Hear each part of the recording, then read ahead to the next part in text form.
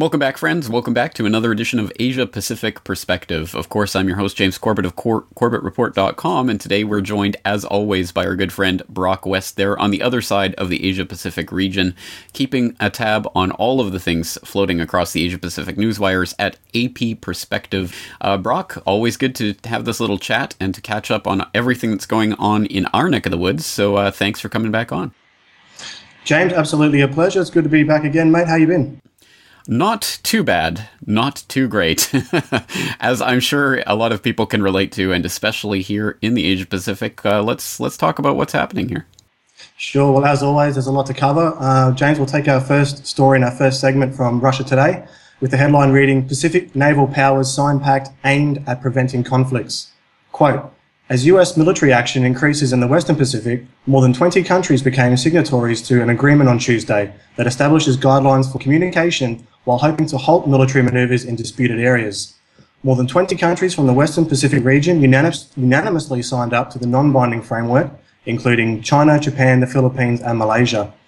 A draft of the document, attained by Reuters, is described as a handbook for maneuvers and communication when naval ships and aircraft from the signing countries encounter each other unexpectedly. The agreement comes amid heightened naval activity in the region, largely due to a change in US defense policy that now focuses greater attention on the Pacific Ocean. James, I get asked this question the most, and that is, how likely is a war to break out between US and China, or Japan and China, or Australia and Indonesia? And my answer usually is always the same. The potential for a conflict is definitely there, and steadily increasing, as we've been reporting here on Asia Pacific Perspective for the last 15 months. But in my opinion, there is no real benefit for either side to become the catalyst just yet. All these players in this Asia pivot game of chess, if you want to call it that, are still moving their theoretical military pieces into play, if you will. And that's why I think that something like this non-binding Sea Pact has been agreed upon. So on the surface, it can be seen as a positive step, and sure, it is. But for me, it's just a means to an end for all the players in the game to keep advancing and increasing their forces without going past that point of return. Now, the question is, where is that point of return? And that remains to be seen. James? I think you're exactly right about that. I was looking at this story, and yes, it is not exactly a groundbreaking treaty that's been signed here. It's non-binding, as you mentioned, and it really only relates to signals passed between ships. I mean, this has nothing to do with the territorial disputes in the South China Sea, which we've been covering and which has definitely been a flashpoint. But having said that, it is, at the very least, it's one of the first signs I've seen in the entire time we've been covering this issue of any sort of step back away from that brink rather than a step towards it. So at least from that perspective, it's somewhat hopeful. And I agree with your analysis. I think that ultimately I don't think anyone wants a hot war at this point.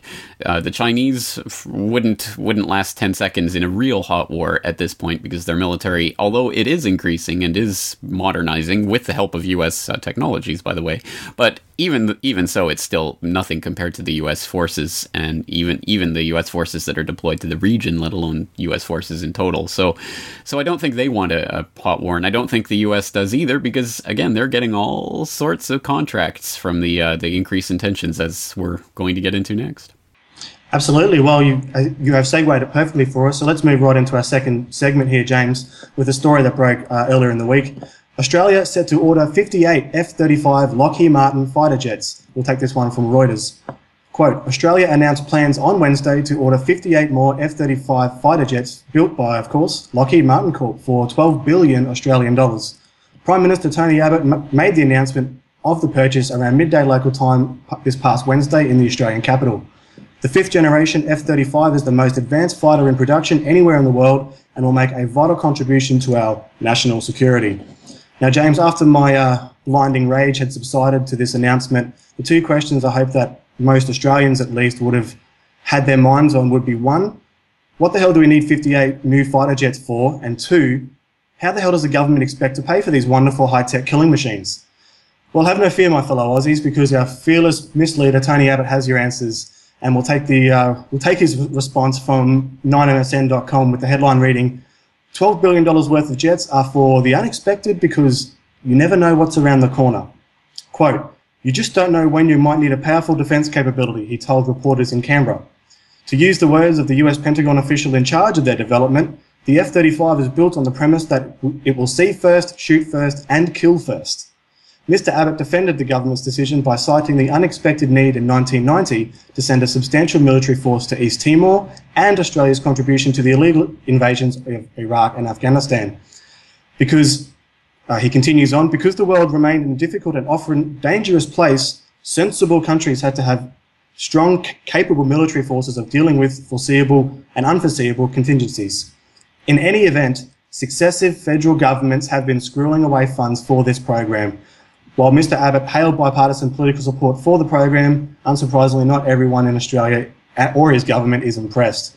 So, James, there are never any funds to maintain the roads or improve our ailing health and education system, but there's always money for the good people of Lockheed Martin, Boeing, Northrop Grumman, ASIO, NSA, etc., etc. So, James, with that said, let me ask you, what is around the corner that Mr. Abbott's so worried about? I would say the boogeyman, and exactly. I mean, what do they need specifically with an F-35 as stealth fighter jet technology? It's almost as if they're not fighting the war on terror anymore. It's almost like they're going back to some sort of Cold War era where they're envisioning these fighter jet sort of war. Oh, wait, that's right. We are back to that. Oh, they're just flipping the page on the script a couple pages back so that they can go back to the old Cold War era technologies. And so here we are. Now they're envisioning fighter jets as being the core part of their defense now.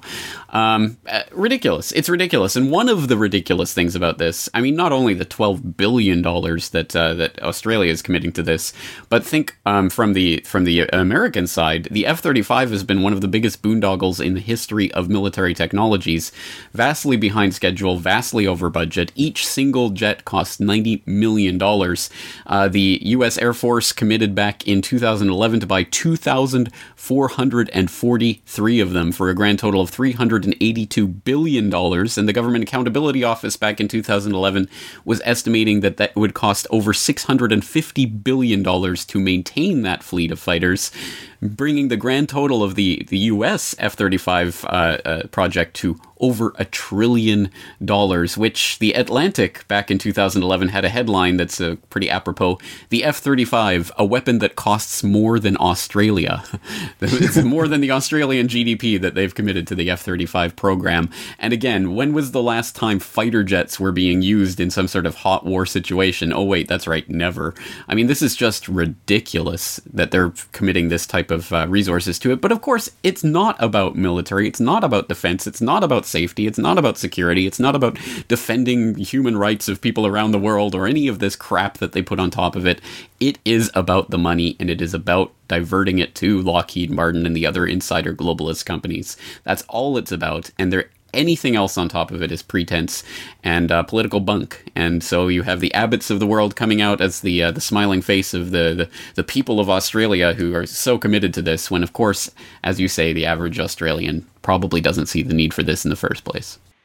Yeah, and exactly right. And one of the most telling points in that article was that the successive federal governments have been squirreling away at these funds, so hiding these funds and just keeping away in the vaults of the Parliament House or wherever, or in offshore banks or wherever, but and all the while there's been talks and rumblings of UK-style austerity measures to be brought in if Australia can't get its debt under control. James, just quickly before we move on, also some related military manoeuvre updates, which we will, of course, put in the show notes for the audience to go out and do their own research and look into further. Asian region bucks global military spending decline, as we've just demonstrated there.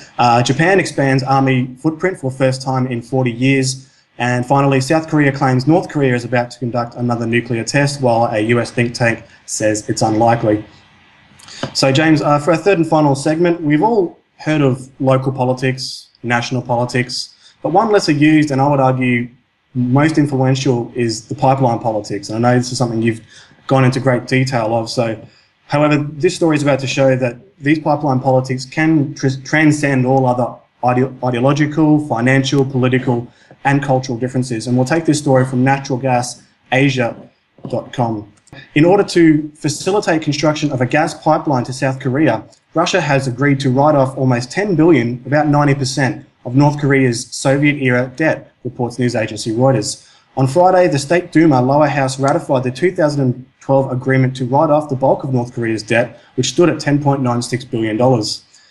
As per the report, the rest of the debt, 1.09 billion rather, would be redeemed during the next 20 years to be paid in equal installments every 6 months. Gazprom has been planning to build a gas pipeline to South Korea via North Korea, which would carry 10 billion cubic meters of gas per year. Meanwhile, Russia has been trying to diversify its energy sales to Asia away from Europe. Moscow aims to reach a deal to supply gas to China after decades of talk this May.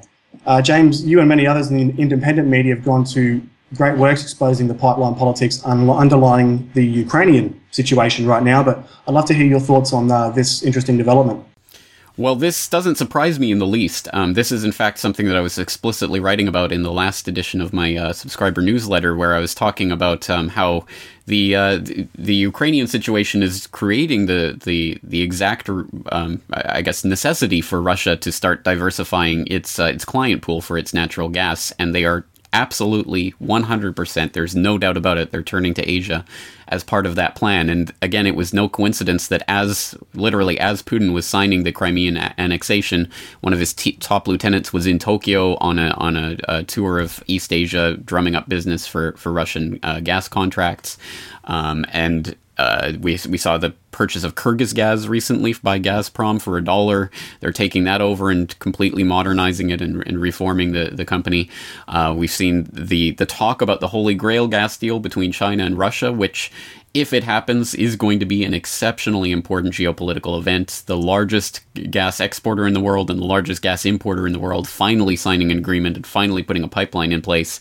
If that agreement is signed, is going to be huge. And here we have another example of this at play. $10 billion in debt? Fine. Who cares? It's gone. Just as long as we can get that pipeline through your country.